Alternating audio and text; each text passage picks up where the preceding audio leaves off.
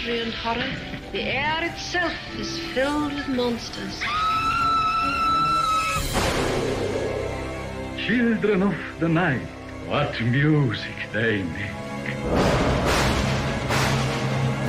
He's alive! He's alive!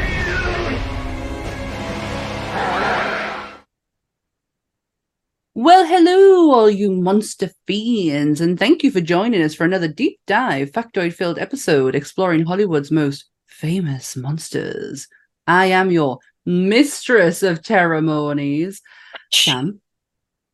And with me, as always, is Dan from Bleeding Marvelous. Say hello, Dan. Hello, Dan. Do you know I've said mistress of ceremonies, and nobody is going to get that I only pointed this out until later on. I was just thinking that. Oh, God, the future. The future and the past. We are dealing with time travel, people. Oh. But today... My brain hurts.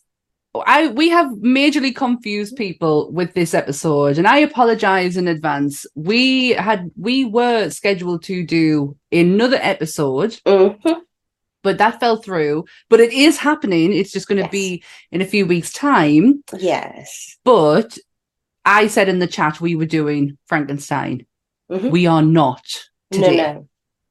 We are doing probably one of the scariest, in my opinions, because we all know I hate the subject matter, scariest monsters in Hollywood. Scariest. This is a challenge for you, I am aware. I've eaten as well, so I am fully aware that this could go south very quickly. Have you got a bucket? Or a bin? I've got something. We're all good. I have a carrier bag over here. That'll We're all good. So yeah, today's episode is all about Hannibal Lecter. Oh, sorry, a doctor, Hannibal Lecter, MD. DDS. PQR.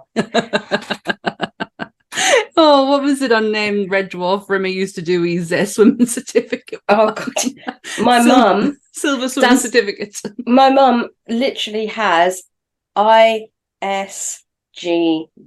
after hers. And it's her ice skating grade 1 certificate from when she was a kid. No one questions it.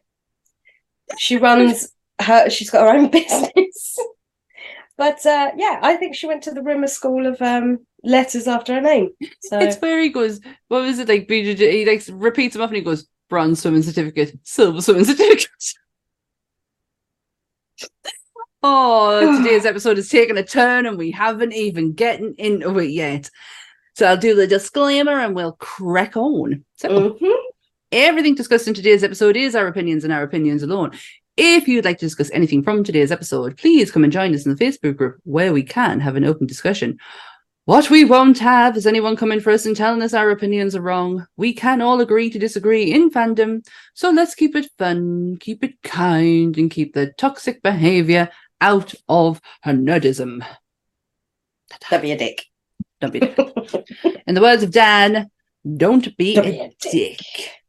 So, sorry, we're going to do it again. Dr. Hannibal Lecter, MD. We should, he got his doctorate. We should be respecting that. Yes. So, Dr. Hannibal Lecter, it was created by Thomas Harris, has been played by 5 different actors in film and TV. He is the smart-ass, walking, talking cannibal. We ask tonight if the lambs have stopped screaming as we bring you Dr. Hannibal Lecter. Dun, dun, dun. Yeah, so I can get my notes in order now. I've never been more in line with the thought of, it's not the eating, but I like there's this quote that they have. Yeah. Eat the rude. The quote, eat the rude. And I just think that's a fantastic quote. Not that I would, but I just think that there's such a refined, with both of the ones that people know, which is Anthony Hopkins and obviously Mads Mikkelsen's version.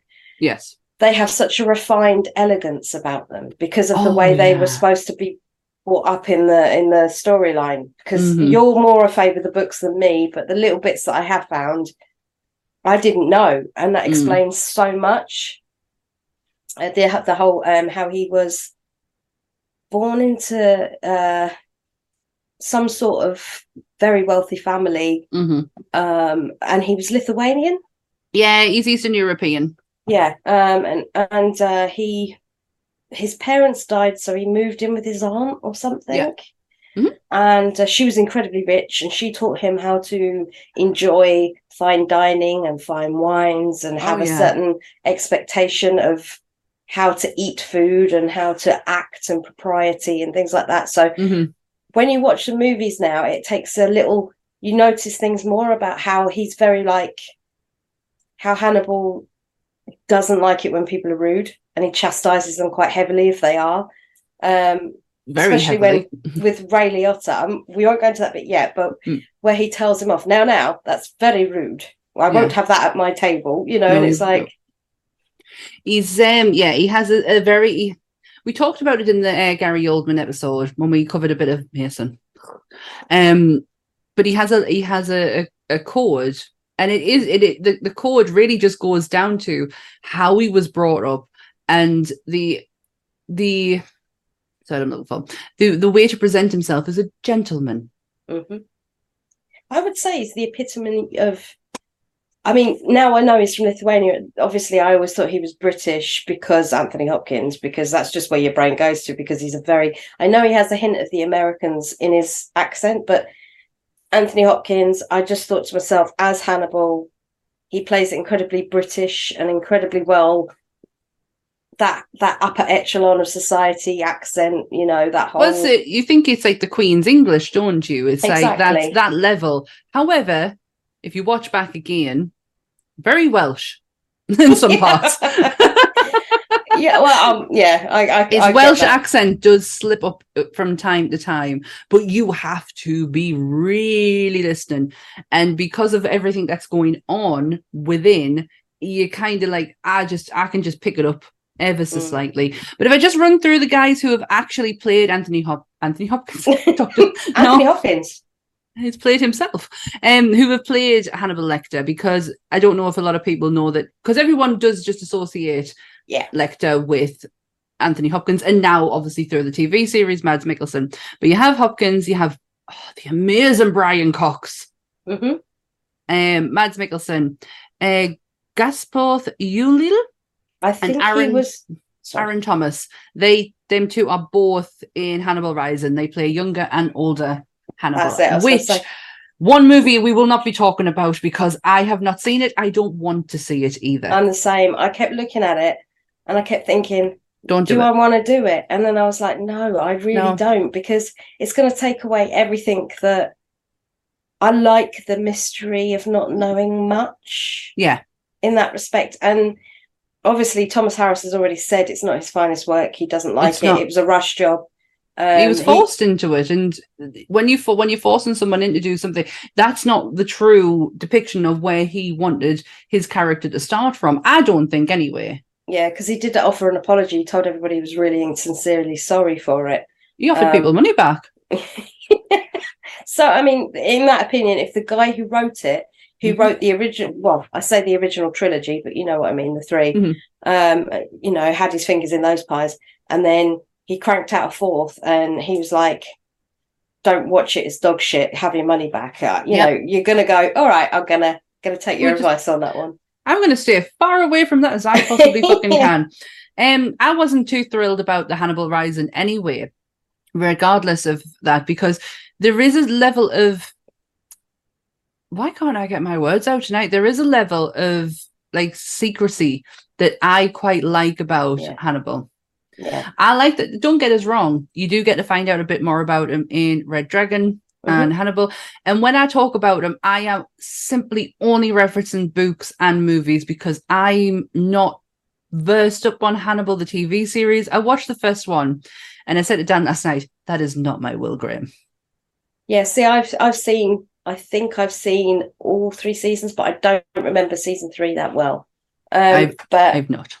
For me, in the TV series, I will quickly touch upon it now, but we're not really going to go into detail about it, is the kills. The way that, because they have the budget, I mean, they had the budget on the movies don't get me wrong. But the kills in the TV series were unlike anything you'd seen in the movies because it's Hannibal on the run. Hannibal in prison. So you don't get to see his work that much. No, absolutely not. And with this being the Red Dragon evolution, before he gets caught, you get to see some absolutely mental things that Mads does. And it's like the human totem pole was one of the most grotesque. Why does that make me laugh? I'm so sorry. Well, what he does is he takes 7 bodies and he dismembers them all and makes them into a totem pole. And there's something really beautiful about it, but it's like the closer you get, the more you realise what it is you're looking at. And he used bodies from like 1700s up to a brand new kill on this totem pole. Wow. And it's like Will Graham's trying to dissect the purpose of it and stuff like that. And that episode, I think season 1, episode 9. So you can even find just that scene on YouTube if you look hard enough, but it's one of those ones which that stuck with me the most out of pretty much all the kills. There was just something about it that made you go, that's beautiful. What am I looking at? Oh, well, what the fuck is that? Well, is that a hand? Is that a foot? I remember in the first season there being some like I don't know why something with antlers is like sticking out in my head. They can be a bit more creative on the TV show because they have the time to flesh it out and make it more beautiful. I just remember watching it and they made out that Will was some sort of like crazy fucking genius. And he's not. The only reason Will is as good as he is because of Lecter, and they give far too much credit to Will that he did this like these amazing things without him. No. If you watch Red Dragon, the first scene with great Edward Norton and Anthony Hopkins when they're in the study together, they're bouncing off each other, and he knows the answer. Obviously, knows the answer because it's him, but he's still coaching him and getting him to get there by himself. And it was just, and if you notice, the first time when he realizes that it's him, when he looks into the cookbook and he sees the actual, and he sees it, that was an accident. He wasn't looking for that book. Graham, Will Graham is not this like massive. Yes, he's very intelligent and he's very good and he's in his investigation skills, but he's not fucking psycho crazy like genius level that they made him out to be in the TV show. And that's what was infuriating us. If they toned him down a bit, it was almost like he was cursed. Oh my God, I'm so cursed with this ability. That's pretty much it. Yeah, he was. Yeah, that is not what Will Graham's like. And it was so fucking annoying. The thing with the TV series and the antlers was they used the analogy of a Wendigo. So that they were trying to compare Lecter to a Wendigo because he skins the victims, takes his time, eats them. You know, that's what the Wendigo does. You know, it tortures the victim because the fear makes the meat taste better and things like that. So they use that. So you see like Mads all black with antlers quite a lot because it's his spirit projection. I don't know. But it's that's the idea that I think they're getting at. Obviously open to interpretation, but my face is already starting to go paler. I can see it. I will get through this. Have I ever spoke about Silence of the Lambs? I think I can't remember if I have. I've done so many episodes of podcasting. I generally can't remember what I've talked about now and again, but I feel like my stomach's going to do a few turns in this episode. Would I be right? Go on. Sorry. No, go on. I was just going to say, would I be right in saying the trilogy goes Red Dragon, Silence of the Lambs, and then Hannibal? Red Dragon, Silence of the Lambs. Yeah, absolutely. Yeah. Because Hannibal, he's escaped, hasn't he, after Clarice? Yeah, because he escapes at the end of Silence of the Lambs. Yeah, because I was trying to figure it out, and for some reason my brain was going, I don't know if that's right or not. It's weird because Hannibal came out first and then Red Dragon came out afterwards. Because at the end of Silence of the Lambs he's going, I'm going to have an old friend over for dinner. That's it. Yep. Yes, and then Yeah, it is. But he's well gone by the time Clarice. She's not even looking for him. Did you know that actually after the end of Hannibal, Anthony Hopkins wrote his own screenplay for the end of Hannibal? Oh, what was it called? Hannibal. I've got it on my computer somewhere. It was like Hannibal's End or something. Killing Lecter. No, Hannibal Ending. That's what it was called. Hannibal Ending. And it was going to be Clarice finally having her day with him and ending his life. And it didn't get used. But I mean, I know the book finishes it off completely different. From when I've gone through, it's the relationship between Clarice and Lecter becomes something more. Yeah, there is something there. Yeah, you see it kind of like hinted at the in the end, especially in the kitchen a lot. And he is very protective over this, and because in his eyes, if you look at it from his perspective, he's only killing these people. Take the cannibalism out of it. For a minute, he's only killing these people because of their imperfections and because of rudeness. She's not like that. He still has feelings. He still is a person, and he does have a lot of affection for her because she had a lot of affection for him in just the way she was with him. She wasn't scared of him. No, she didn't treat him like a fool or an idiot. She treated him like a normal human being. So there is some sort of like affection there that is already planted well before we get into Hannibal. I thought it was more like a mutual respect than a lover thing, though. So for me, when I found out that they turn into lovers or partners, because one of the ends is she elopes with him in the book, and they go because the FBI obviously said do one love, and in the book she elopes with Hannibal, and they run into the distance, as lovers. And it's like, that to me is peculiar because all the way through, he just, for me, he held her in such a good place. It seemed to ruin it when I heard that. I was like, oh. It felt almost like father and daughter. Yes. I just didn't, that made me feel incredibly uncomfortable when I read that. I was like, oh no. Yeah. No. Because it is a sense of father and daughter. It's like how he was with Will. He never gave off that sexual tension. No. There was none of that. It was more so like he was always trying to protect her by giving her the clues and giving her he gave her the time of day, and it was like that for him. Letting her figure out, letting her figure it out, and that's what he did with Will. He never told Will anything. But he would always point him in the right direction, because if we go back to Red Dragon, we'll start with that one. We'll start with Red Dragon, because I can fucking talk a yarn on this one. I don't even need fucking notes for this. With Red Dragon, I'll take from the actual film, because the book, to be honest, is very fucking similar.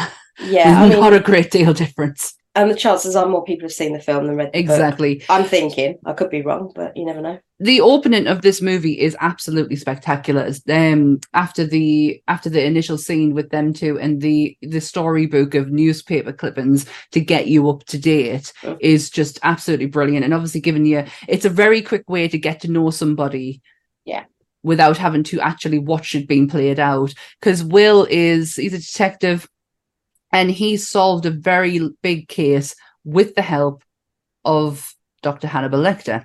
Yeah. And he's now on this other big case of people who was the last person to go missing because they ate him at that dinner and he got captured. He was a cellarist or something, or a violinist. Well, I found out today that might not have been the case.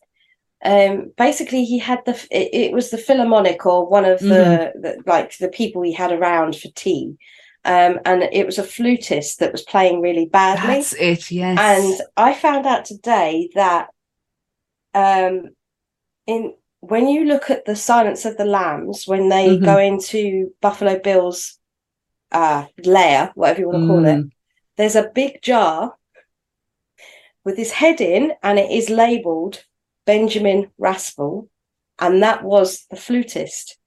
So they're saying now that Buffalo Bill had him as his first victim, not Lecter, and he didn't feed him to his friends.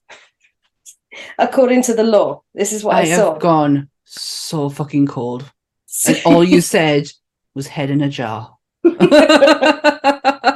Yeah. I need to get past this. Like, I can watch like the scariest of like spooky shit and gory shit, and this just, it's making my hands go funny. It really does. I think it's because it goes back to that initial, like, this is the first movie that, like, to my core scared me, like, to my core. And it wasn't anything to do visually with the movie. It's the idea and the concept behind it, that there's really people out there that do this.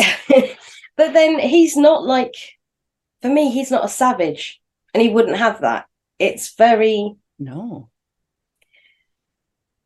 well thought out, very well planned, very meticulous. In a sense, beautiful. Yeah, he just doesn't want anything less than what he feels he deserves. Perfection. Or he should have, yeah. Pure perfection in his kills, I know I'm jumping ahead here, but you only ever see him kill in Silence of the Lambs once. The jail scene. Yes. Which is that's what tilted us out of the edge. That was a bit that still to this day makes us like, I can't eat when I'm watching that bit. But you see him do that, and can you remember the swings? And he's doing it in time with the music, and it's all an act, and it's all performance based, and it's he's very meticulous with how he does his kills, and the setup with the big grand gesture of the guy on the side of the jail with a flag, which still to this day haunts my images. But that's where they've like harking back to last week's episode with Gary Oldman, when he played oh God, what was his name? Which film? In Leon, when he played the policeman in Leon, I've gone blank. When he played him, he used to listen to Buck before when he was ready to kill, and he took that, Gary, from Lecter in Silence of the Lambs, because Lecter listened to a lot of Bark, depending on how you say it. But basically Gary borrowed that from Anthony. That makes total sense. Yeah, and that to is get so him cool in the frame of mind to do the things he was going to do. So yeah. Well, going back to Red Dragon, with the opening scene, you get to see the relationship between Will and Hannibal Lecter, and how, like we've been talking about, how he coaches him, doesn't tell him, just coaches him, and he accidentally stumbles across a cookbook that just completely incriminates Lecter instantly. You'd think to yourself, I should move that book. Unless he left it there on purpose. Unless he completely, knew his time was up, and maybe it was time to hand himself in. I don't see him thinking that along those lines. But no, but even Will said he wouldn't make a mistake. I don't know if he thought he would look at it. I think that was the factor. He might have thought there's a chance he will, a chance he won't, but I don't think he will. But then Will did. So I think that might have been a risk he took. Well, then you have a great fight scene that ends with both of them on the floor. Will is shot, and we get this, like I said, this beautiful montage of newspaper articles, because this movie has... so sad, but it has Philip Seymour Hoffman playing him. One of my favorite characters he's played is Freddie Lowndes. It's great. Did you know Jack Black was supposed to be cast originally? I didn't, but my God, I could see him still play. I could genuinely see him play it. I'm glad Philip Seymour Hoffman got it. Yeah. Not that it's a big part, but I don't know. There's nothing like seeing a man on fire on a wheelchair going, "Can't you see he's the man?" And he's on fire as he's running down the road. You know what I mean? It's like, Jack, tone he's it down, a shiny mate. golden god. It's like, tone it down, I Jack. am going to have that song in my head now. Fucking hell, man. I was sick of it when it was doing the rounds. Sorry. Brain fart.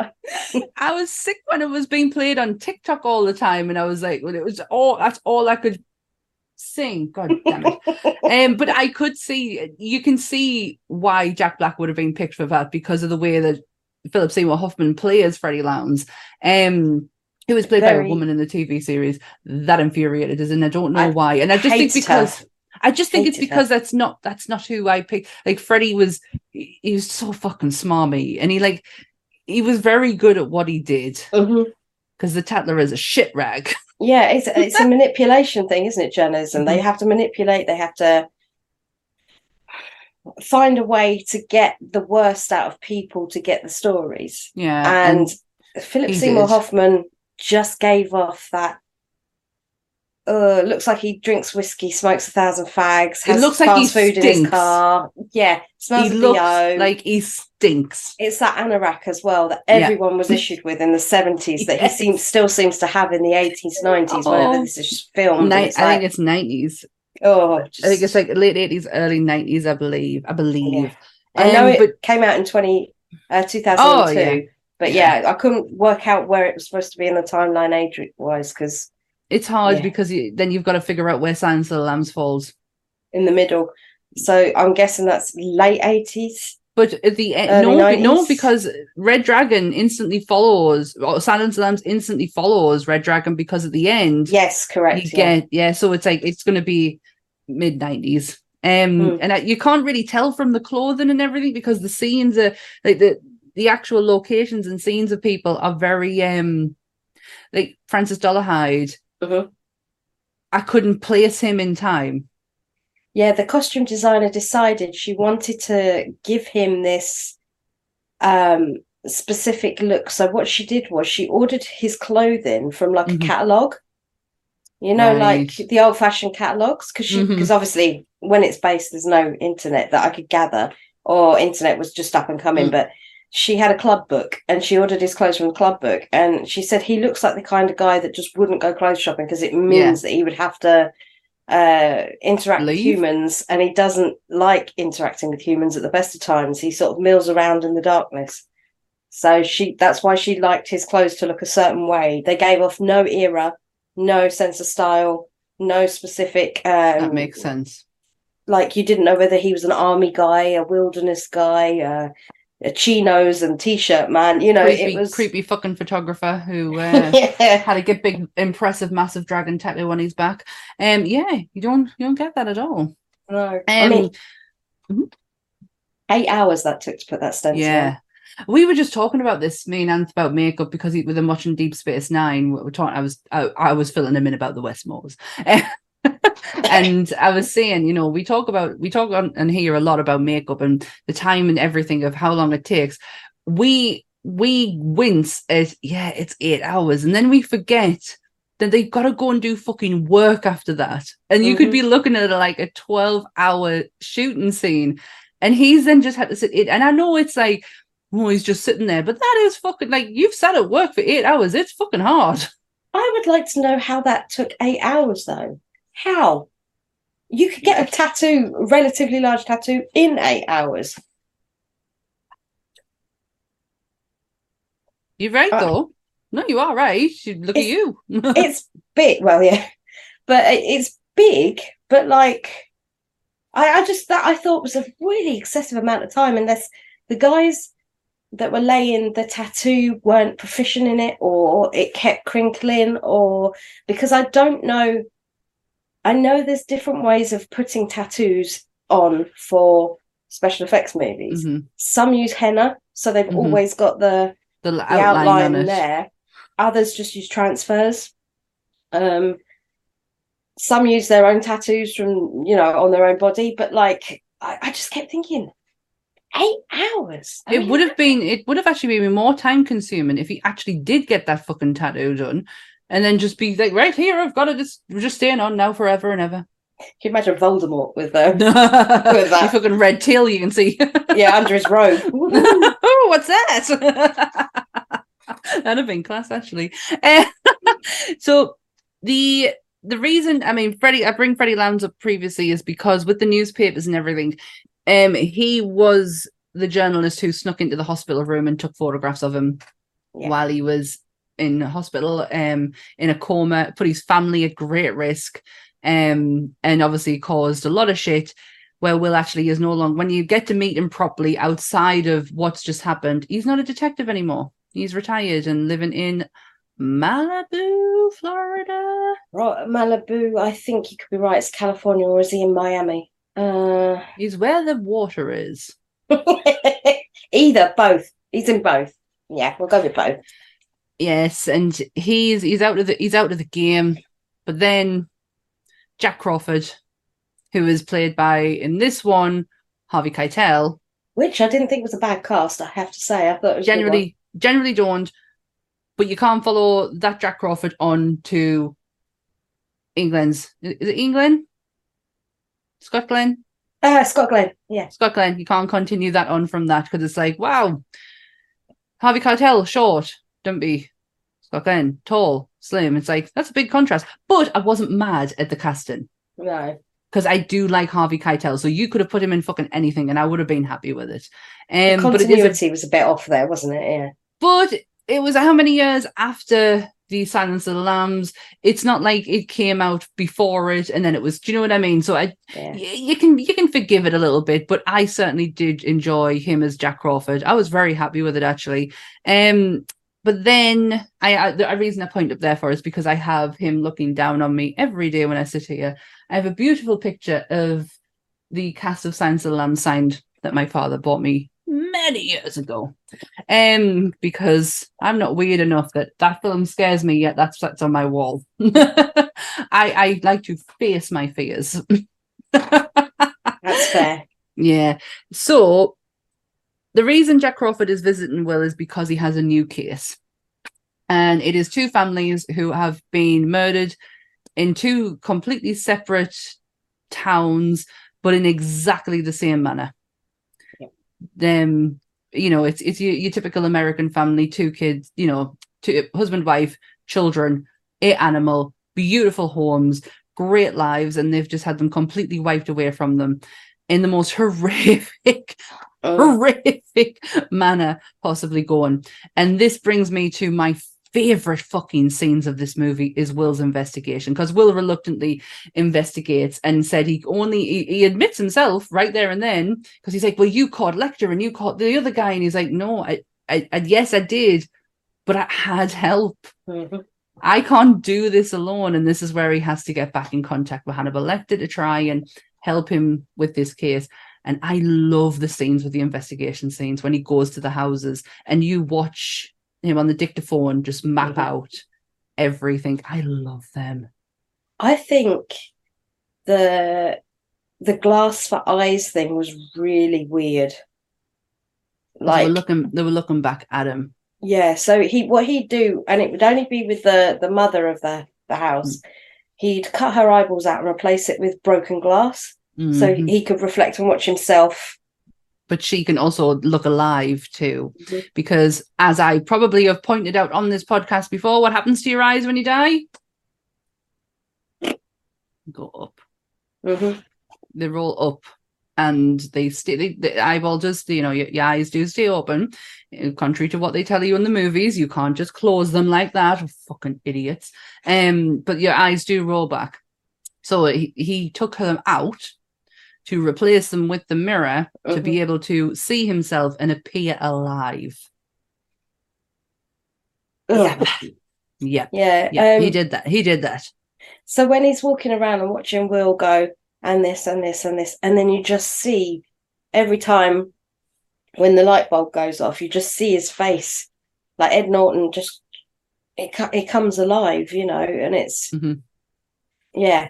It's some brilliant scenes. He's got the basics there. He just needs to put them in order. And that's why he needs Hannibal, because he is perfection, like you say. And he needs that kind of guiding hand, that linear train of thought. And I love the bit just after this when he meets him for the first time since. And he's like, he's like, well, I'm not giving you the answer. I'm not giving you the answer. And he was point blank refusing. He's like, do it for yourself, And I thought, I know what he's doing. He's not doing it out of spite. He just loves watching him work. Mm-hmm. He's living vicariously through Will in the respect of that he can't do it because he's incarcerated. So he's watching Will figure it out. He's watching Will tick. And by doing that, he's learning more about Will than Will realizes at the same time. Yeah. So, yeah, it's like a sponge. It's like watching like when you watch Hannibal, he is taking every single second in with any interaction he has with any person at any point over the 3 movies. Yeah. And I love that because it's like they've said that he's got an eidetic memory. Mm. So, I mean, that's a hell of a thing to have.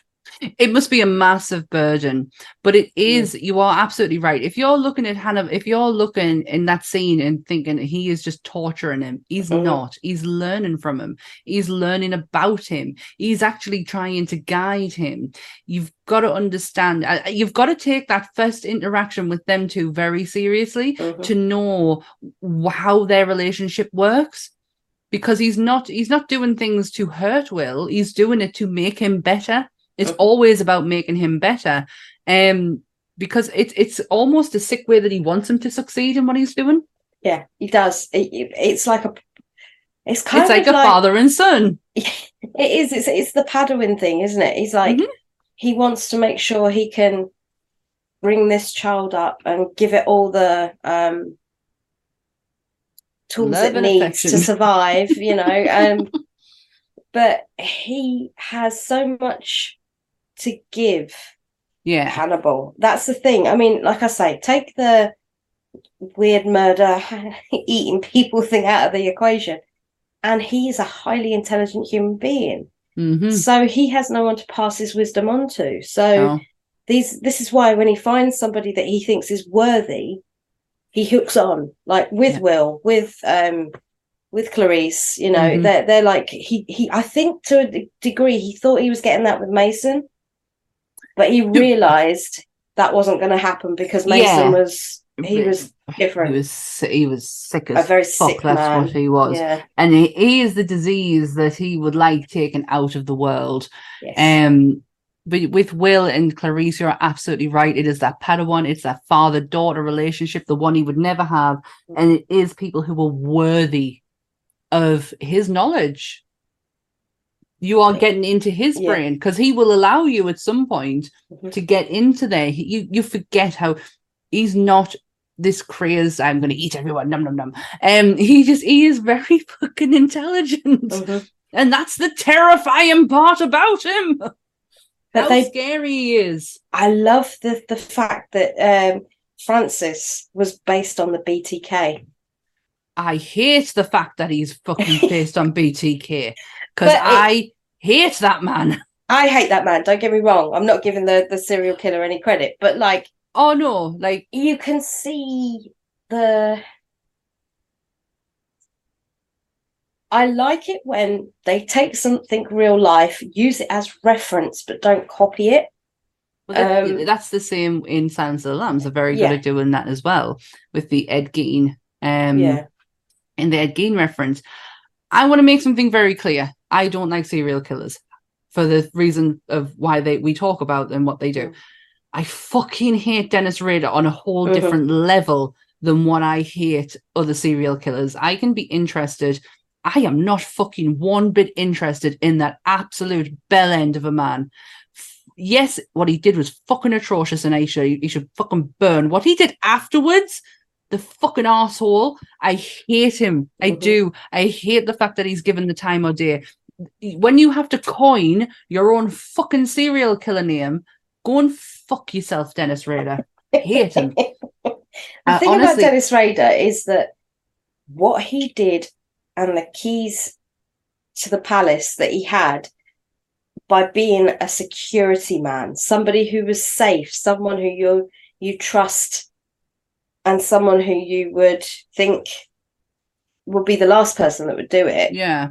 Same with the videographer whole idea. I mean, I know in the book it was security. Yeah, you're right. But they changed it for the movie, didn't they? Making him into a videographer. It makes more sense in the movie, to be honest, because that is an idea. The security, it doesn't give you the same kind of interactions as what the family movies did. If you remember watching those family movies and you felt part of that kind of, even even Will starts to smile and get into what he's watching until he fucking realizes what comes next. But he's in that moment. I don't think you get that with a security. So I like the fact that they made that change.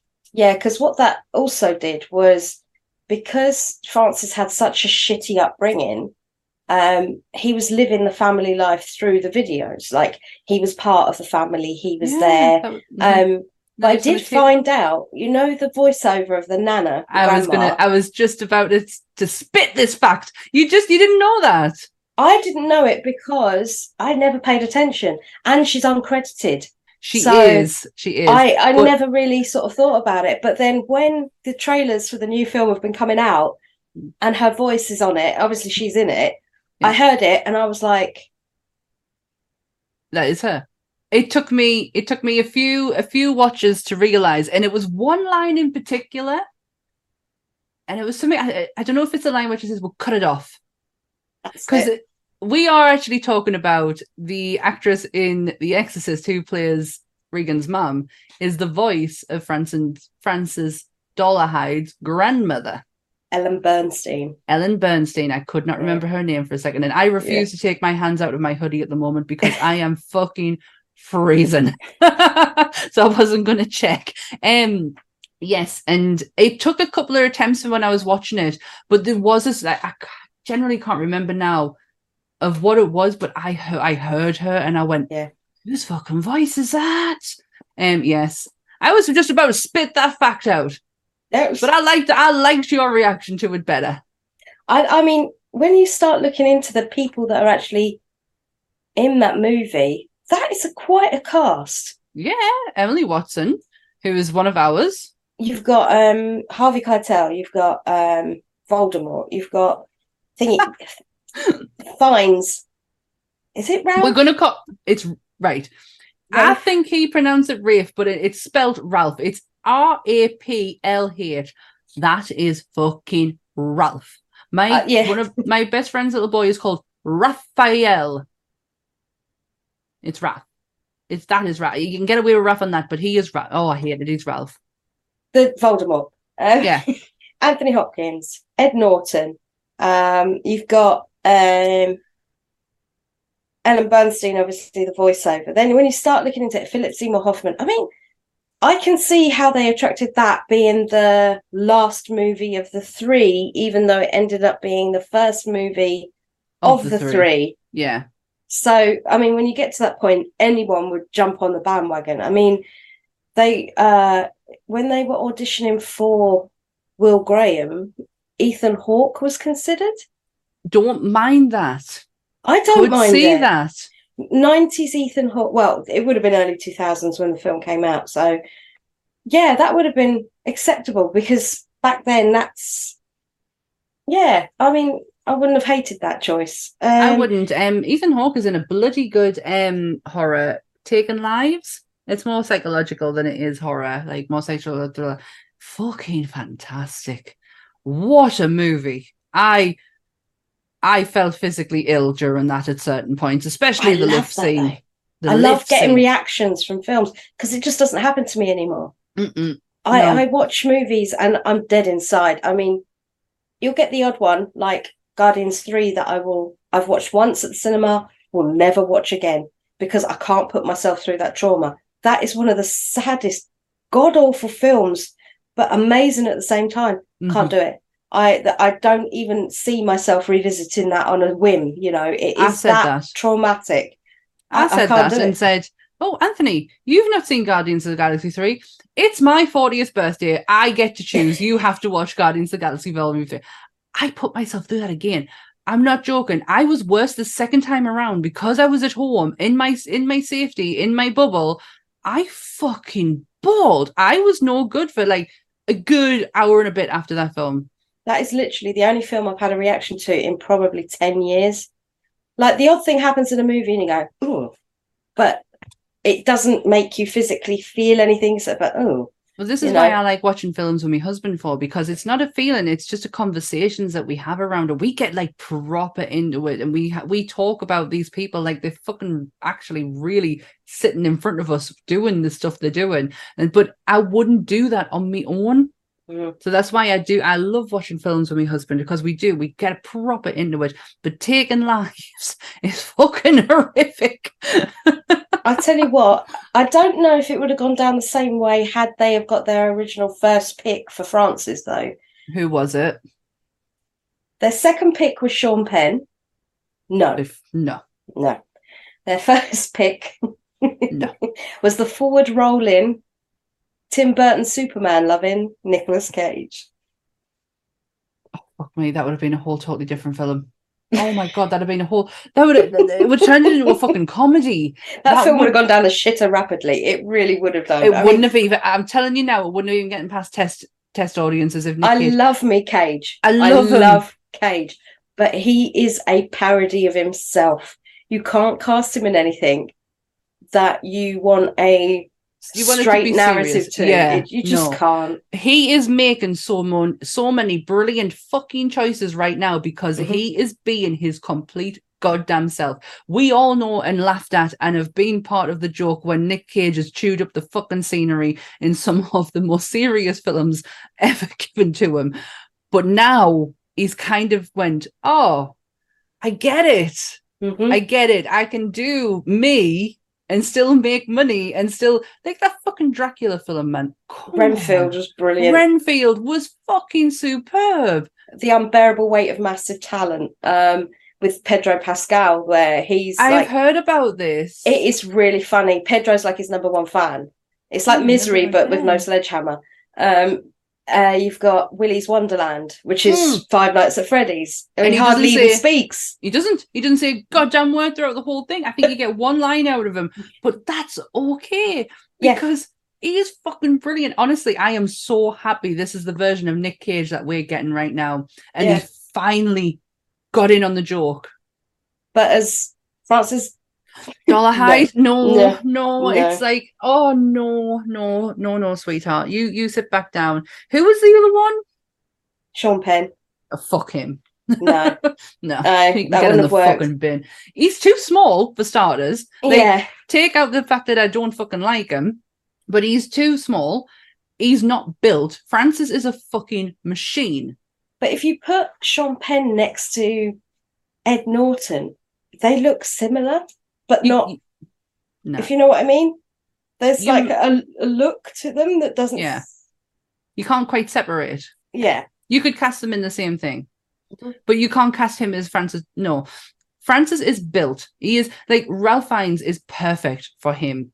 The crew cut, the lip, the hair lip, the build of him, because he does work. He is.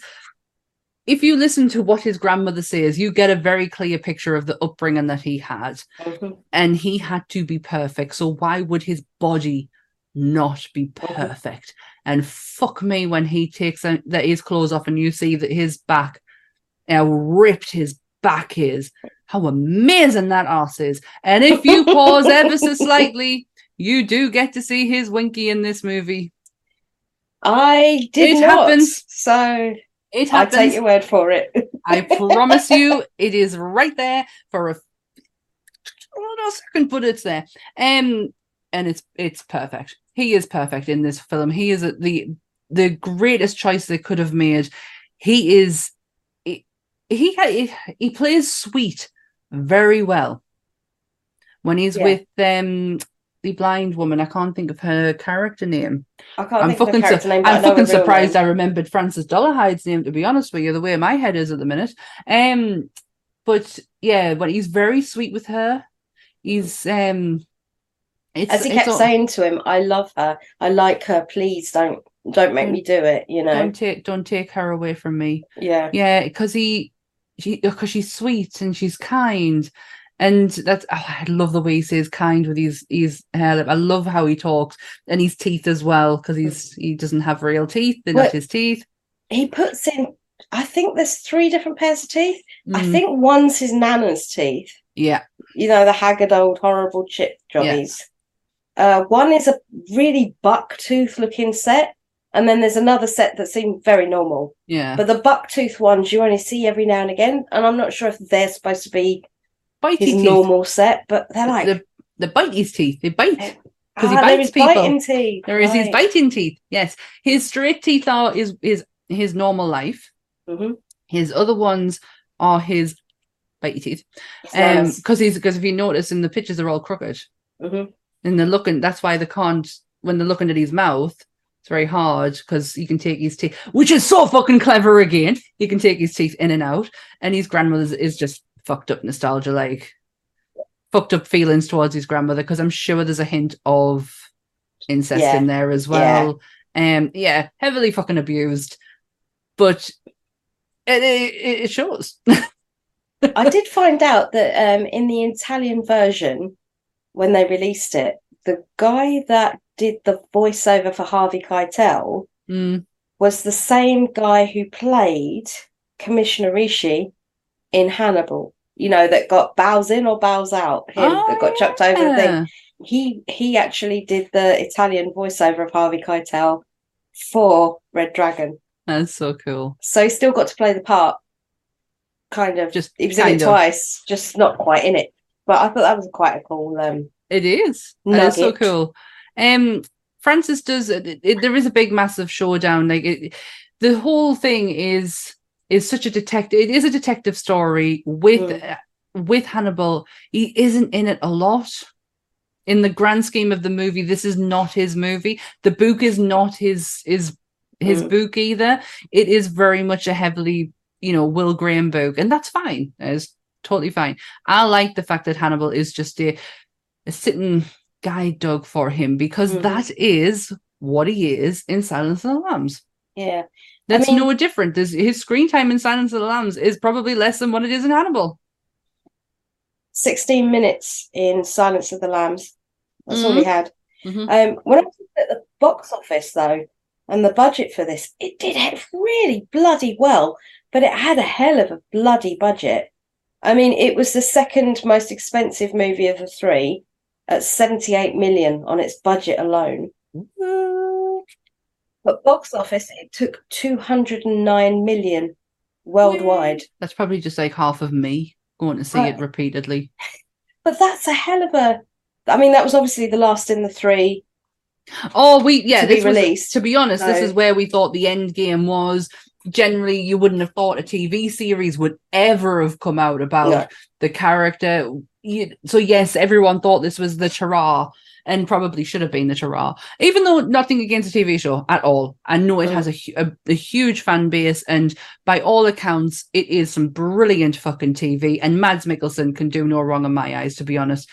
The only thing I didn't like was the height, but that's just me being fucking really particular with it, because I always imagine him, and it's probably Anthony Hopkins' fault. Well, because we've been conditioned, haven't we? So, I blame Anthony Hopkins that I think of him as a short man. I've got a funny story before we go on with the rest. When I went to go and see Red Dragon, I was so fucking excited. I'm not joking, like really fucking excited for this. And sitting there, and I'm like really into it.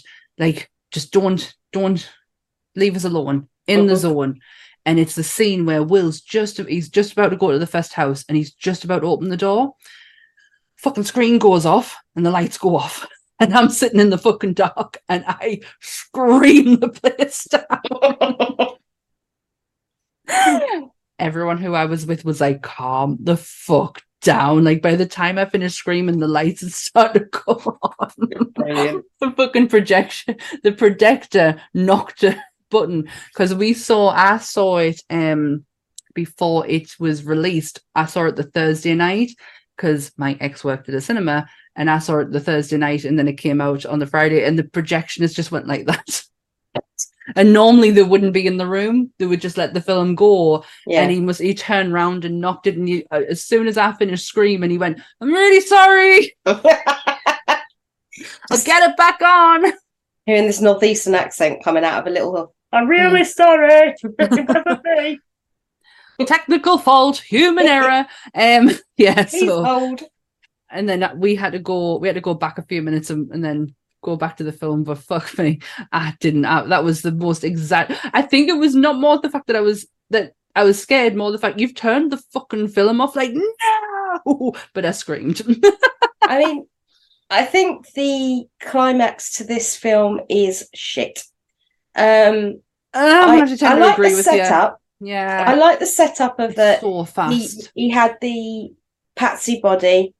I knew straight away, watching the angle of the blood splatter on the blind lady's face, I knew he didn't kill himself. Nah. He wasn't there. He was somewhere else. He's not a pussy to take himself out that way. He's going out with the blaze of fucking glory. Yeah, too right. And so when he was in Will Graham's house, and it ended up being Will's wife that killed him, I was like, eh. It's so fast, though. Like, that whole ending is so quick. Why do they rush stuff like that? I don't understand. You're getting the whole point in the whole movie is to get to the climax of when these two are meeting and they're having this showdown. And like, you blink and it's done. I was they've just had a battle of wits that included Hannibal Lecter, because he did get himself involved to the point where he was actually in contact with him. And so it was a battle of wits. It wasn't a physical altercation until you got to that bit, and it should have been drawn out a bit more to give us a bit more satisfaction that Will could actually do this. Mm-hmm. Like, Will could do this. His wife did. Exactly. So... It's always somebody else doing the work for him. Mm-hmm. See, this is why I don't like the version in Hannibal. Because but that is Will, like, and I accept that that's Will, but I don't. That whole scene was so quick when you could have downsized it. If you were doing it for time, you could have taken so much out of something else to put into that time there and draw it out and give us a fucking battle of the century. Like, give us something. He had his fucking kid, for God's sake, which in actual fact is not his kid, it's his step kid, but the hey-ho. But yeah, he had his kid. Enough should have been the motion to put this whole thing into a fucking brawl instead of duck. It was just the bit where I thought it was so clever when he was berating the kid, because he'd obviously at that point read Francis' diary, so he knew the right buttons to push, he knew the right things to say, and then even in that heated moment, he knew that's what he had to do. Whereas I'd be just going, give me back my kid, give me back my kid, give me back. You wouldn't, my brain wouldn't go, oh, I must psychologically fuck with this man who's got a gun to a kid's head. See, you're playing a dangerous game. Absolutely. It is, like I say, the whole thing is like a battle of wit. And at the end, he physically got him with what he did with his kid right there. Like, not, in punches and in gunshots or anything like that.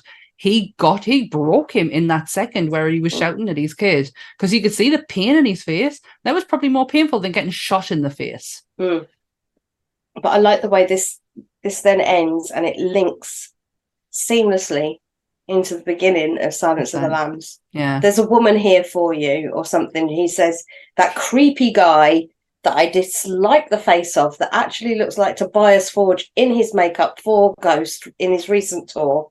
He's like the prison psychologist. warden. Yeah, the guy. The psychologist. It's the guy who he eats at the end of Silence of the Lambs. I'm going for a friend to have an old friend for dinner. Yeah, that's him. I can't think of his name off the top of my head. No, I've gone blank. But they do heavily make up him up to produce, because he's meant to be the age that he is in Silence of the Lambs, which was shot well before this one. Yeah, it's 10, 11 years before, I think, something like that. So they use some very delicate makeup on him, but yeah, it links up seamlessly with, I think she's from the FBI. Yes. And he says, send her in. Yeah, what does she look like or something? Or he says, what is she like or something to him first, doesn't he? And then he says to him, she's from the FBI, or she's a really fucking awkward redhead who's gonna come and ask you a series of questions, and she doesn't get him straight away at all, does she? She has not done her homework, and I know Clarice gets thrown into this very quickly, but I feel like she could have had a bit more time to know who she was up against. And I think that because Clarice, again, is not stupid, there's a reason why he gravitates towards her. And she should have done a little bit more to know, but I guess that's the beauty of watching it play out as she gets to know him. Yeah. I mean, this is where, even though you only get 16 minutes of Anthony Hopkins' time, when this is the first movie, so this is where he establishes the Hannibal Lecter that we all know. And when he was trying to think of mannerisms to bring to him, mm-hmm. he had a friend who rarely blinked.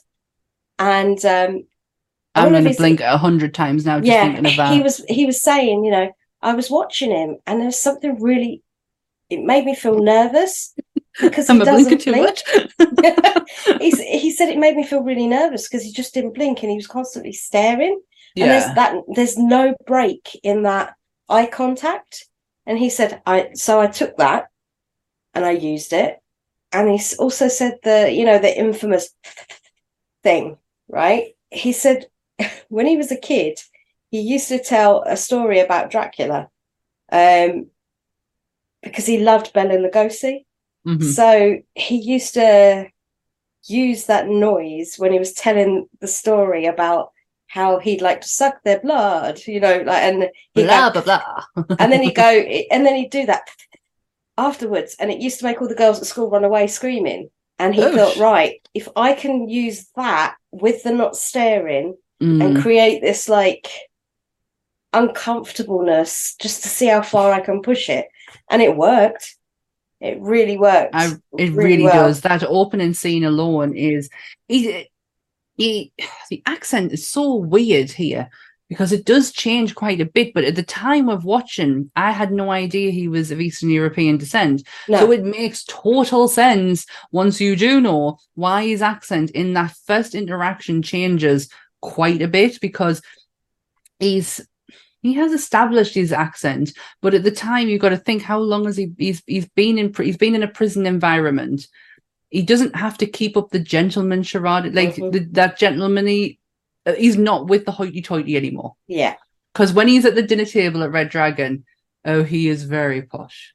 Yes, he is the man. He is the host, the airs and graces. Yeah. It's kind of relaxed a bit, but not to a degree. There's a line in Scream, and I want to get this out of the way with because it keeps playing on my mind, is the line that Skeet Ulrich says, and I just want to go into that screen and rip his fucking teeth out for saying it. When he turns around and says, we didn't, something to do with Norman Bates, we didn't know, nobody knew why Hannibal Lecter did what he did. Now, did they? And I went, yeah, they fucking did. You fucking idiot. Like, that line really fucks me off. Because we do know why he does it for. Yeah, because you're rude. Because you're rude, and you would have been one of them, you fucking little shit. Yeah, that line really hacks me off because it's you can even get a sense of it in this one, that there's something more, even though it's not really explained a lot. Yeah.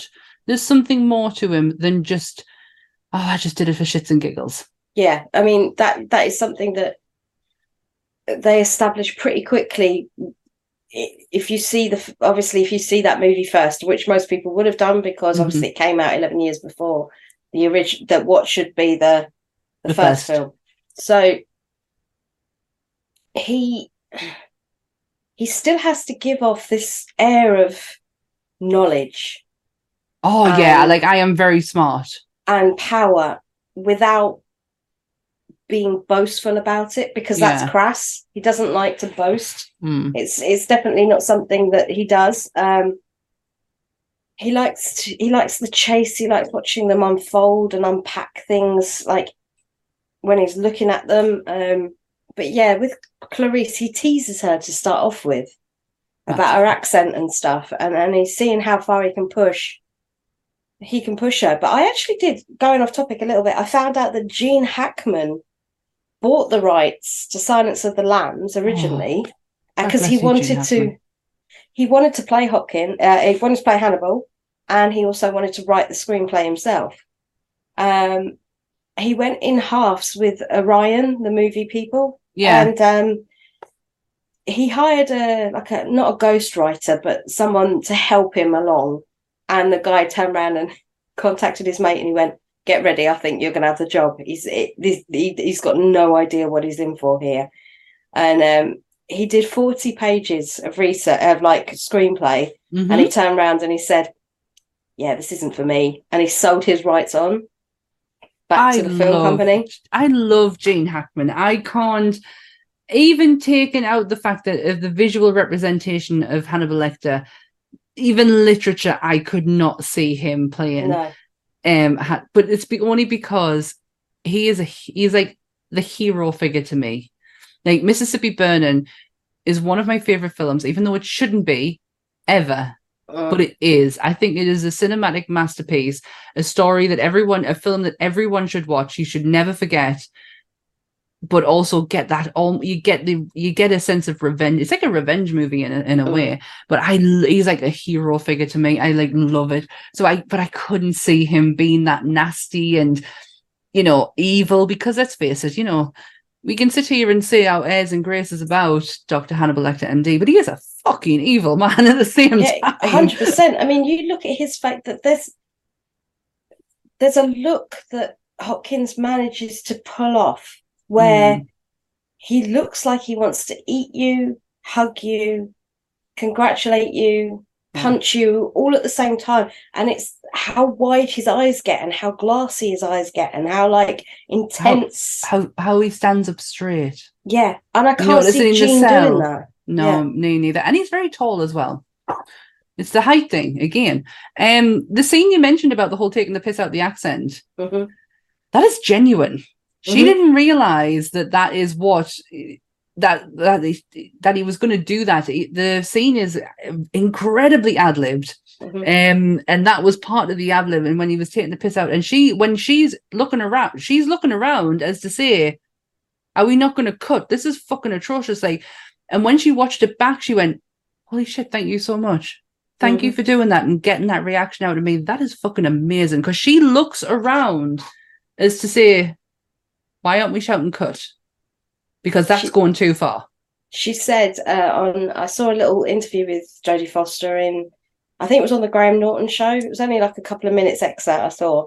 But Graham Norton was asking Jodie about how, when she was on Silence of the Lambs, was it true that she never talked to Anthony whilst they were on, like, together? She said it took her until the last day of filming to have a conversation with him because she was so petrified of him.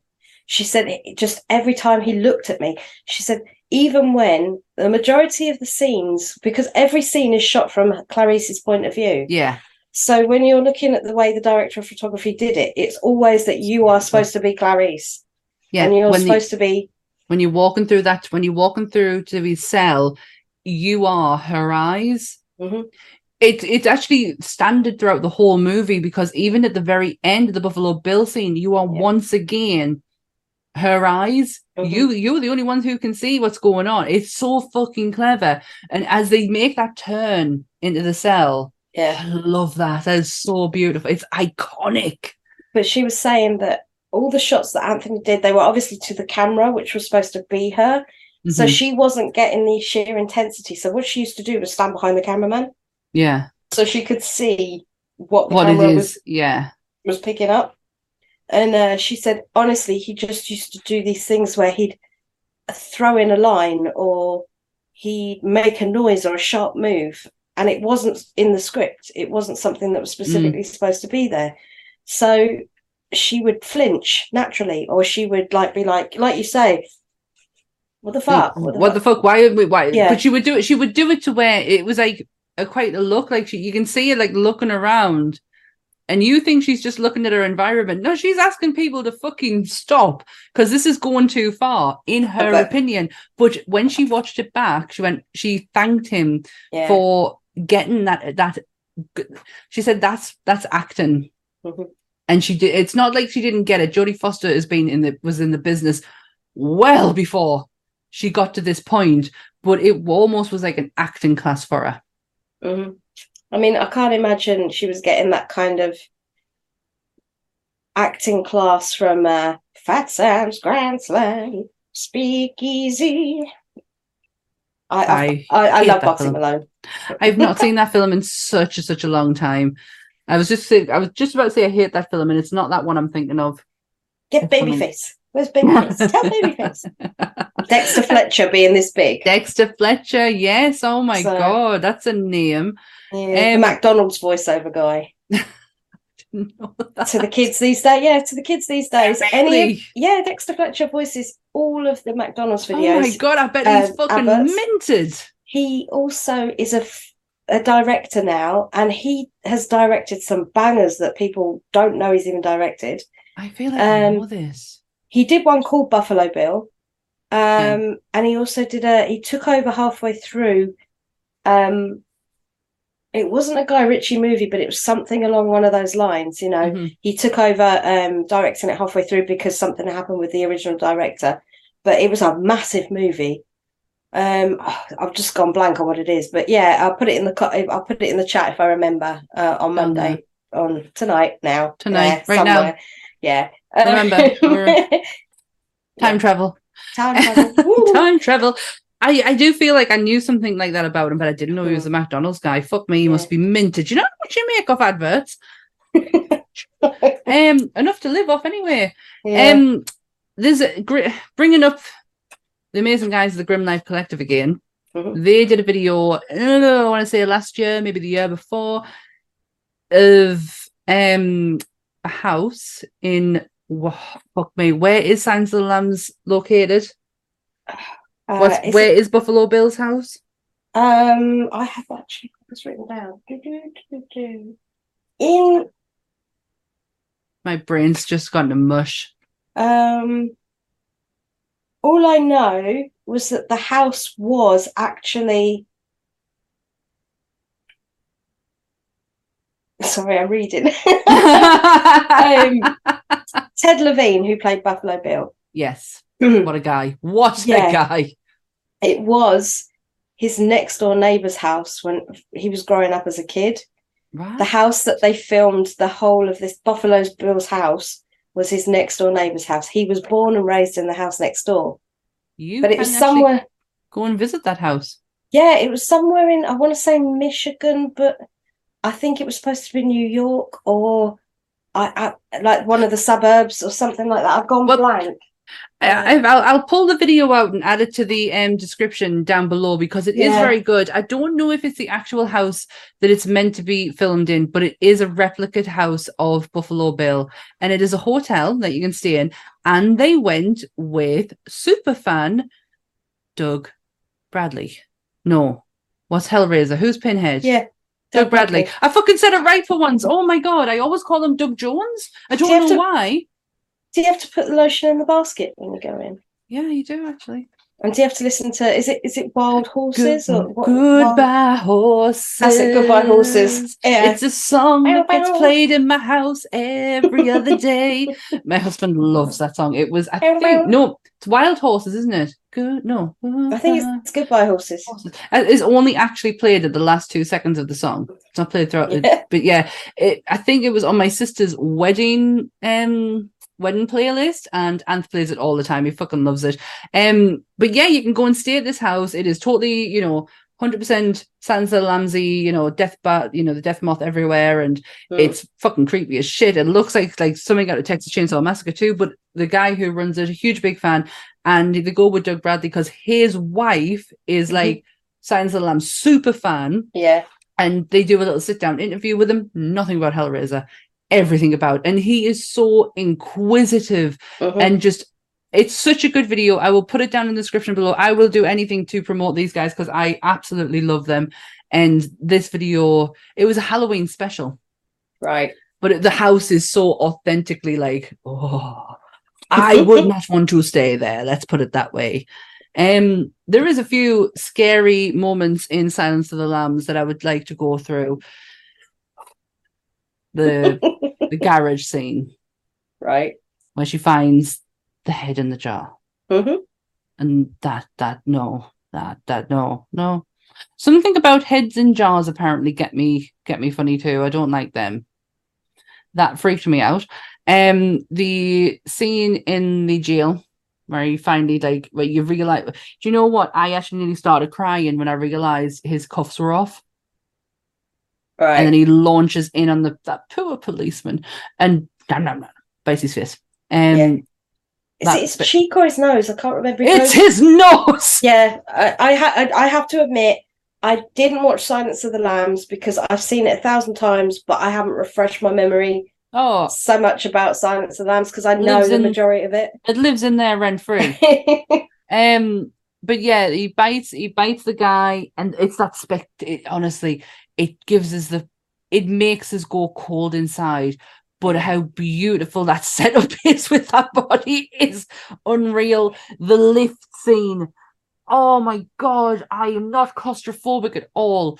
But my lift at work looks exactly like that lift. Oh God, no thank you. And when I look up, I always look up to make sure we're no fuckers at the top of it. Even though I can only go 2 floors, it's not that high.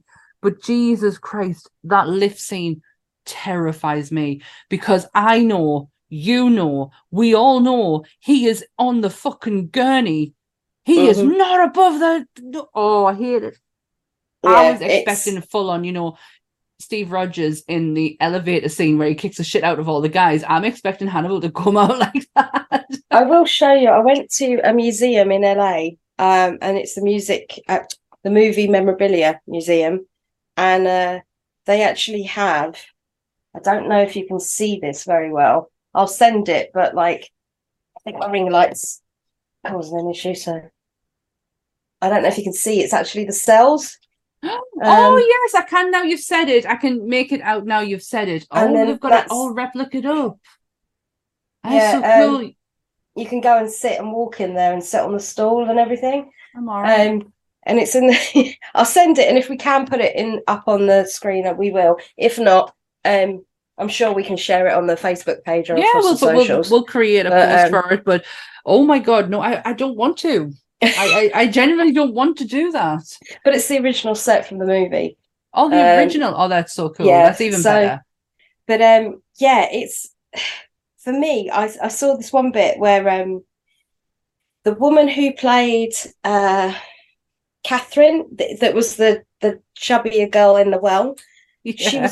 She was asked to put on £25 to play the role. They loved her, but they said you're not big enough. We need more skin. We need you to be a size 14. I think it was 14 in American sizes. Yeah, I've been watching Grey's Anatomy recently, and this girl comes on the screen, or woman, I should say, with long blonde curly hair and a smile that is so distinct that I can't quite place who she is. And it's not. I am sitting, and it's about gone past midnight. Totally into Grey's Anatomy, and Ant's in the other room, and I just scream, "Oh my God, it's her from Silence of the Lambs." And it's Catherine from Silence of the Lambs. And it took me it was the smile. It's every time she kept smiling in her cheeks, because she's got my cheeks. She's got the Tweety Pie cheeks. And when she smiled, I was like, the fuck are you? Who are you? And then I figured it out, and I screamed it at the top of my lungs. But she actually shared an acting class with Vincent D'Onofrio.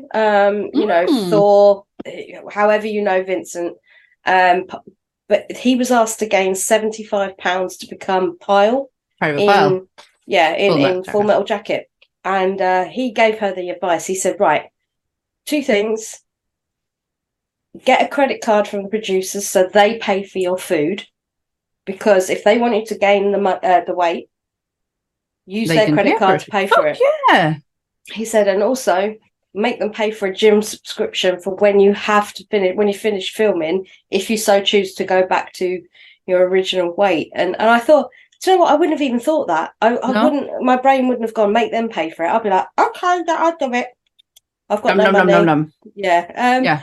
But I just thought that was that is an actor who knows his fucking worth. But she jokes all the time, because she said that the reason why they went over budget on the movie was because of her food bill. Get in, girl. You fucking get some. If they want you to put the weight on, I fucking love that. I mean, that's just under 2 stone. They expected her to pack on. So, I mean, that takes some doing. That's not really an easy thing. It's not the getting it on, it's the getting it off. That's the fucking problem. That's the 2 stone in a very short amount of time, I imagine, was very difficult. Oh, you would have been ill, man. It would have been fucking horrible. The scene with Buffalo Bill, because Buffalo Bill based off Ed Gein just because of the bodysuit? Yeah, 3 of them. They liked the charm of Ted Bundy, so they had the whole thing. Then they had a lesser known guy called Gary M. Heidnick. Yeah, and I know who he is. He was the basement guy. This is where they got that whole thing from for Buffalo Bill and Ed Gein as well. So, yeah, the face, the putting together the bodysuit, because essentially that's it's when he pushes her in the van and he touches her back. That sends a fucking chill down my spine. Don't you touch me? Well, he's testing, isn't he? He's like, it's the size. He's sizing her up, and I'm like. Until recently, and I'm going to admit this, and I know that if anybody from the page is watching this, they'll probably rip me a new one. I never noticed that he was wearing a scalp in the scene where obviously he's doing his dance. I just thought he put a wig on, and then it wasn't until I actually paid attention. You can see the line. So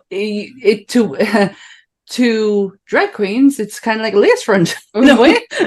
It's the lace front. You just can't lay that lace front down. You've just got to blend that in. Yeah, do you know what? It does take a lot to see it because you're very much concentrating on what's in front of you.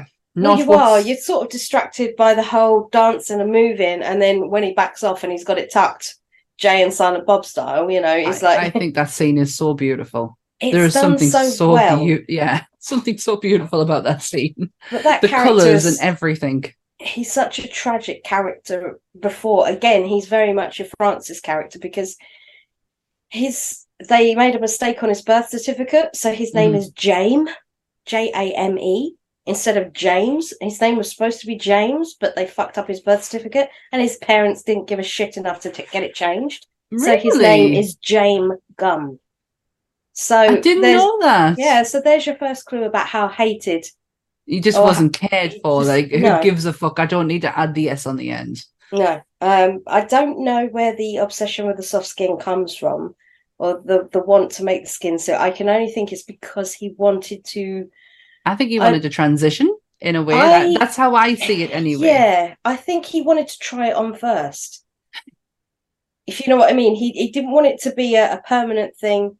He wanted to feel like what it would be like to be someone else. So transition probably isn't the right word. Probably more transform, because he is creating a bodysuit to cover up himself. So it's not a transitioning; it's a transformation. Hence why they've got all the death's head moths everywhere. Because even though I own so much jewelry with that fucking moth on, I've got some downstairs. They're on like a honeycomb thing. They were actually done by Lost and Profound, which are some taxidermy guys from my neck of the woods, Newcastle. Yeah, I know them.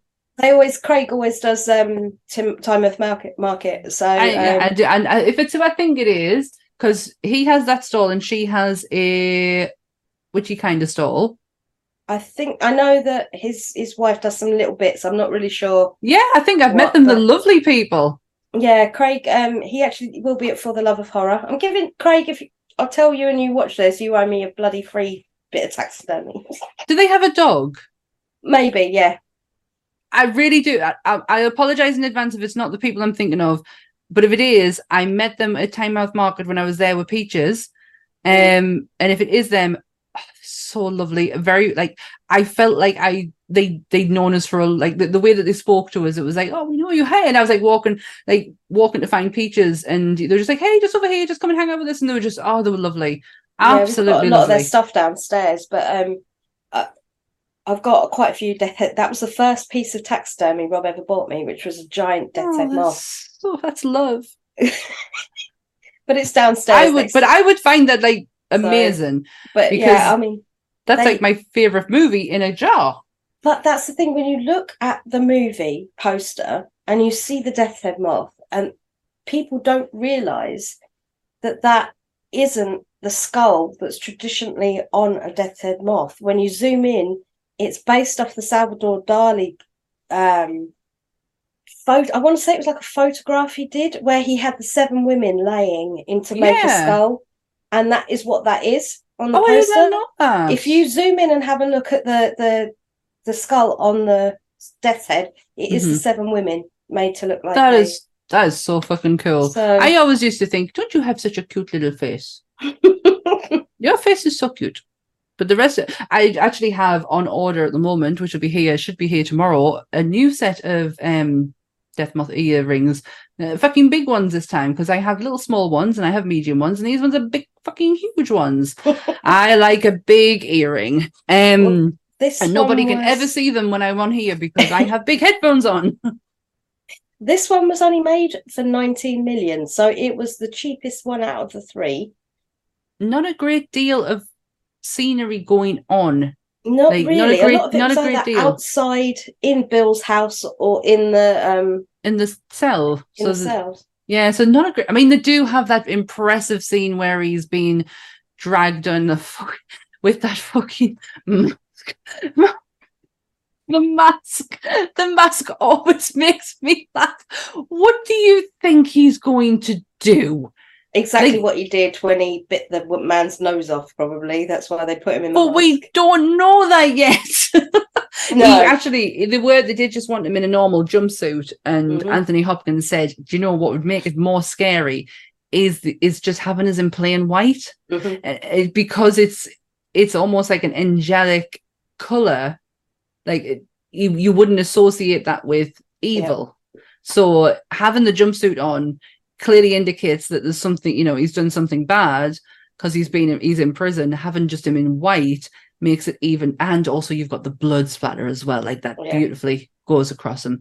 I'm not surprised with the budget on it, but the hangar scene itself, I could imagine, but again, that's just a sound studio. Do you know what I mean? Like there's not a great deal to go into that. I mean, worldwide, it took 272 million grossed in the box office. That's a lot of coin. So when you look at it, it's technically the most successful of the 3, I think. I'd imagine so. Yeah, it has to be.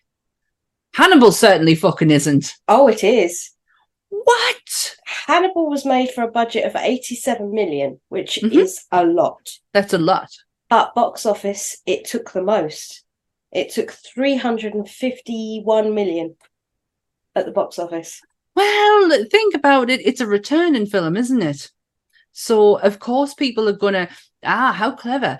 So, yes, initial, returning, final. Everyone's going to come fucking see it. But yeah, not to take too much from Silence of the Lambs, because it's set up a lifetime of movie quotes, misquotes. He never says, hello, Clarice, in it at all. He says, good afternoon, Clarice. But he never says hello. And everybody thinks he does. It's like that Jaws.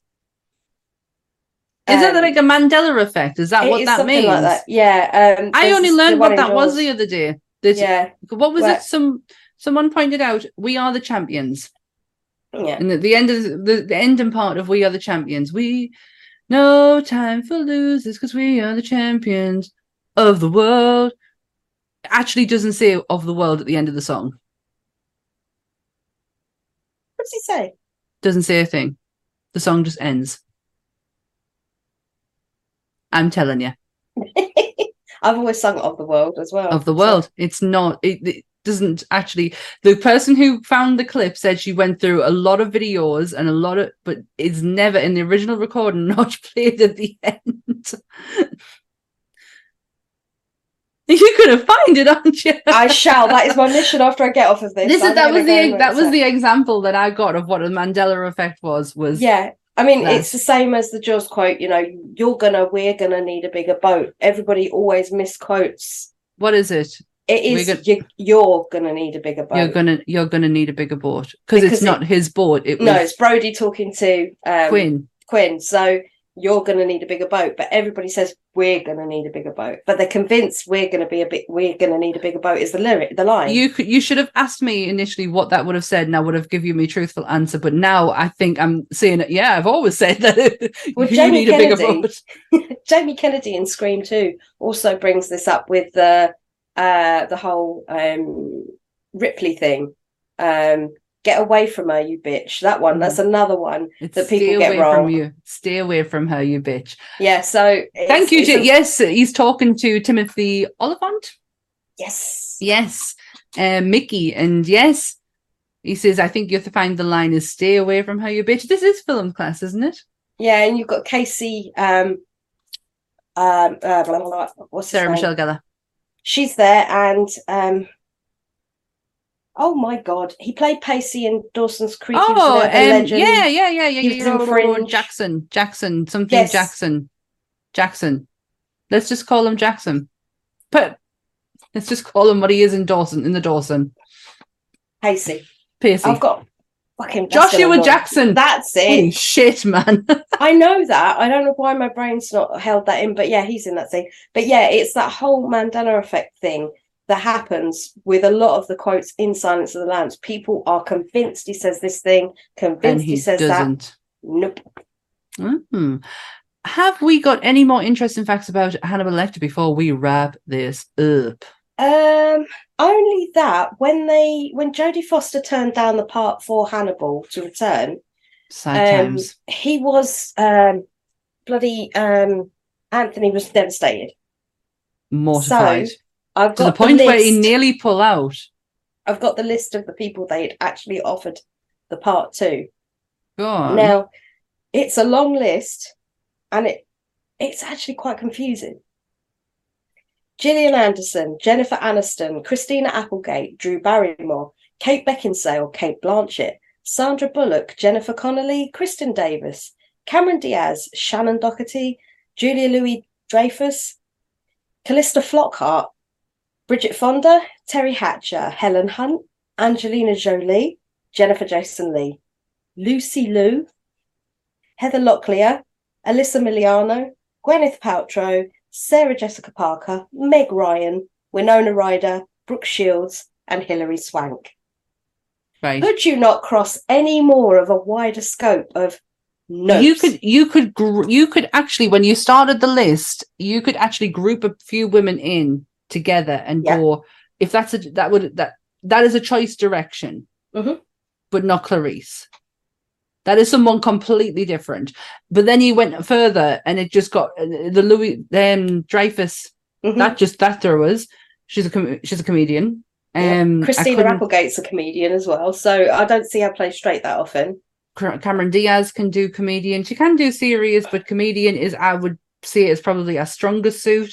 At that point, Sandra Bullock was all rom-coms. So yeah, that's a choice. I am not angry. I am not one of these who is angry over the Julianne Moore casting. If Jodie Foster's not going to do it, I'm not angry with that. I fucking love that opening scene to Hannibal where she with the mother and the child. I love that scene. I think that is Clarice to its fullest. She went there. There is so much product placement for Gucci in Hannibal, for the brand of Gucci, because it turned out that Julianne Moore was best friends with Tom Ford, and Tom Ford at the time was the head of Gucci. Yeah. So everything in that movie, the suits, was impeccably That's why they were all dressed amazingly. Even the Italian policeman who should be on a pittance wage was in Gucci suits, because Tom Ford and Julianne Moore were best friends. Well done, Tom they plugged Ford. The crap out of it. So I thought that was something. Yeah. They still do tours in Italy around the church. Is it the church? All the parts where the Hannibal was filmed. Libraries, and because they are beautiful buildings. I wouldn't mind doing that. I've got to be honest. I have no fancy for Italy. I've had the opportunity so many times to go, and just no, it does not tickle my fancy. It does not tickle my fancy. I thought you were going to say something else. It doesn't tickle your what now? I was heading for Funny Bone initially. Too many Fs. I do know Thomas Harris was only paid. For me, I personally think it's a pittance for what this movie made. But obviously, they never know what a film's going to make when they buy the rights. Yeah. But for this specific movie, he was paid $9 million. And the movie made $351 million. Yeah, in the grand scheme of things, that is kind of a bit of a drop. when that guy is responsible for this. Without his brain, you don't have these exceptional characters. Wow, that's a. Yeah, I did watch a behind the scenes of the dinner table special effects work they did with Ray Liotta at the end of. Oh, Hannibal. may he rest in peace. I forgot to say that on the last one. The special, what they did was they made a full life cast of him, and they rebuilt him out of like silicone and stuff. And to do that scene where obviously he head scalped him, didn't he? There was this whole section where they had a false. They put a green bald cap on him, and then they put the skull back on top for the scenes where you see him and he's talking whilst Hannibal's taking his little chunky chunks. But then there are other scenes where it's just the lifeless dribble and he's sitting there like that. That's the dummy. But the thing is, when they were putting together the footage, Ridley Scott said he forgot which one was the dummy and which one was Ray, because they looked so exactly like each other. Yeah. And even they do a side-by-side comparison on the back behind the scenes, and you see Ray sitting next to the dummy of himself, and he keeps turning around going, do I really look like that? Do I really look like that? Well, not now. That was low, Sam. Well, Tom Sizemore was originally supposed to play Krendler, but he dropped out last minute. Really, is brilliant. He's the guy. He touched a movie and it turned to gold. He was such a brilliant. Yeah, he makes that movie for me. Even like the classic Goodfellas. That is such a brilliant performance from that man. I was so sad that we lost him. Carolyn was devastated, absolutely devastated. That scene, a lot of people in my cinema walked out when that scene came up. I'm not even joking. They just got up and walked out, and I went, fucking pussies, man, come on. It's not fucking real. You knew when he was walking into the posh home goods store, and he was saying, right, I want this and that and that. He was picking out the perfect dinner table. So you knew something fucky was going to happen. Yeah. He's a fucking cannibal, for Christ's sakes. I mean, it's about time we see him eat someone. Properly eat someone, and not because the nose attack is a bit of a defense thing. He's not. It's not a case of ooh, nose, nom nom. That's not what he's going for. It wasn't for the flavor profile. It wasn't a snack. No. But yes, this is probably the first time that we see him do him. Him doing his whole because it's got to be I'd imagine a bit of a ritual, a bit of a routine kind of, and he's a classy man. Yeah. Did you see how he cooked the brain? Season it all up. I mean, in theory, you're supposed to see that at the beginning of Red Dragon, but they never confirmed that was supposed to be the flutist. And I didn't know that because you see him fucking up. Yeah. And then you go straight to the dinner table and it's oh, the guy's been missing for such and such time. And then she says, oh, by the way, Hannibal, what is in this dish? And it's so blind. He says, if I tell you, I'm afraid you won't eat it. Yeah. And I'm like, oh, shit, you killed that guy. But he would. Him. That's what he'd do. He'd feed that guy to them because they were pretentious people. Exactly. So, but... You eat that person. Oh my god! Even imagine he didn't, and Buffalo Bill did kill him. They're gonna forever think they ate the flute guy when they find out. Yeah. That is so psychologically fucked up. So I love the theory that it wasn't him, and that was just a genuine meal. But then people for the rest of their lives have to think I've just eaten a person. Exactly. I mean, I'm not gonna lie. If someone put some pork belly in front of me and told me it was human afterwards, I wouldn't be throwing up. I'd probably go, oh, that didn't taste like I thought it would if it was supposed to be people. I'm good. I don't want any more. But yeah, I generally don't know how honest this statement is of myself, but I don't think I would either. I am not one of these people who kind of like, yes, my stomach can drop a bit and I can feel a bit funny, but it's more of a physical thing. It's more of my extremities getting fucking cold, or my hands. It's my hands. I don't know what, like, it's like almost like a nervous thing. I don't know what to do with my hands. And I swear to God, if I feel like I've got a spider crawling up my foot one more time, every 2 seconds, I felt like something has crawled up my foot. Sorry about that. So I get this like nervous thing, but it's never as sickly. The only time I ever felt sick once is when I was genuinely eating. I was having pizza during the scene with the nose. And that did make us feel like, oh no, I don't want to eat right now. I'll wait. That's the only time though. But genuinely, if someone put people in front of me and it looked like something else and I was unaware it was people, I wouldn't throw up afterwards, because I think it would be more so, that's not what I thought it would be like. Or I would be like, oh, that tastes just like pork. I think my brain would go to that rather than freaking out completely about the fact just fucking ate a hand. And then maybe a day later, I'll be like, who the fuck did I just eat? And is that person still alive? Oh my God, that would fuck with your head. What part of them are they? Oh my God. The belly or the butt? I know that would be the bit that they would serve, because that's the bit that you can disguise the best, I would imagine. Wow. So something else. On that note, let's wrap this bad boy up. Before I go to prison. I already have my medical human remains behind me, and yes, they are I'm all sorry. genuine. I've had a person staring at me the whole entire time. Do we know who he is? That's Ronnie. Oh, hi, Ronnie. We've got Ronnie, Reggie, and Charlie downstairs. Well, it's nice to meet Ronnie. They're all ex-medical specimens. So before you call the police, they're actually legally bought from universities and doctors. We have the hand that's been mounted up there. That's a genuine. That's what your hand looks like without any skin on it, and that's your foot. Genuine phalanges. So, is that what a phalange is? It's your digits. So your little Fuck me. Tiny little toe bones. That's when you break your toe. This is what you break. These tiny little kids. You are in for a medical treat. And that's obviously your ankle. The heel. Your heel. That's your heel. Well, yeah, that's your heel. And your feet so flat.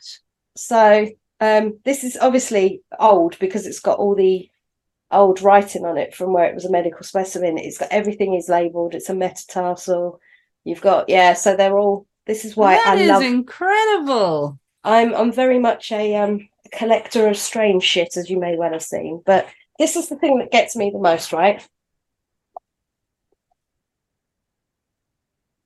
That, and I don't know if you can see it very well. That tiny, tiny little thing there. Yeah. What do you think that is? I want to say a tooth, but it's only because I'm trying to make out. Is your tailbone. That's how tiny your tailbone is. Yeah, your coccyx. That's exactly what that is. So, Jesus Christ. Yeah. It's crazy, isn't it? It's the tiniest thing in the world. We all have one of these tiny little tailbones. That is fucking insane. And therein lies the educational section of this week's podcast. Monsters Up North with Danielle. If you're not getting interesting facts about her fucking life, she's taking you through medical. What's the word I'm looking for? That's just like the millionth time I've said this tonight. Medical marvels. And giving you an education while she's at it. Jesus, I've always been fascinated by the human body. It's me always too, to a certain degree, but it's at a certain stage of life that my fascination starts. Surprisingly, it's death. It very much is.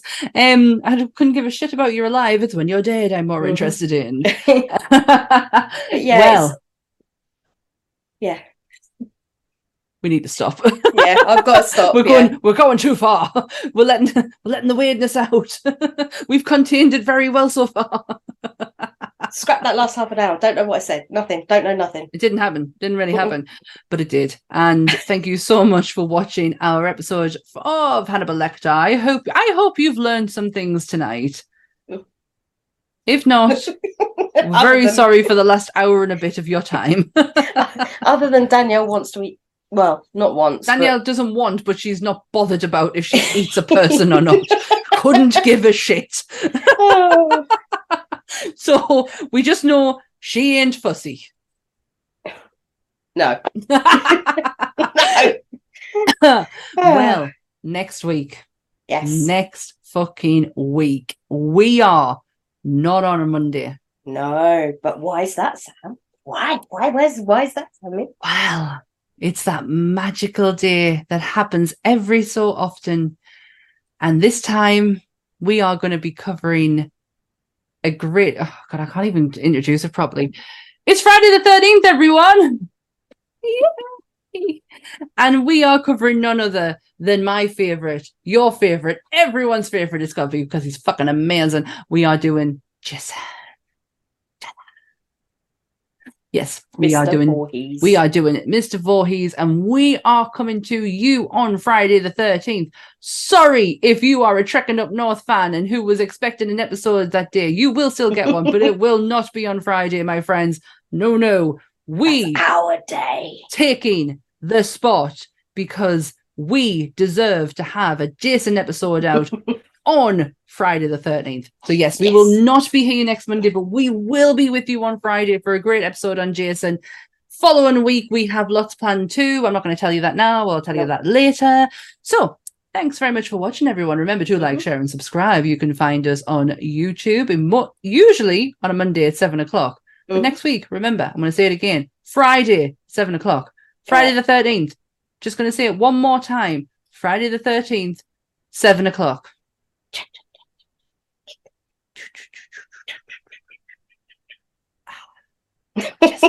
Jason. Yes. Please remember to, like I said, like, share, and subscribe. Find us on iTunes and Spotify. If you can, remember to do the whole hearty thing. Hearts, do the hearts, do the likes, if you can, do reviews. That would be fantastic. 5-star reviews helps it helps out with the algorithm and helps other people find us so we can make more monster friends. Special friends. And with that, everyone, stay nerdy, everyone. Oh, I've done it again. With that, everyone, stay nerdy, everyone. Like, this sounds so stupid. How ridiculous am I? It's been a long day, people. It's been a long week. Once again, my brain's gone to mush. Let's try this one more time. You ready? Go for it. Stay nerdy, everyone. Bye.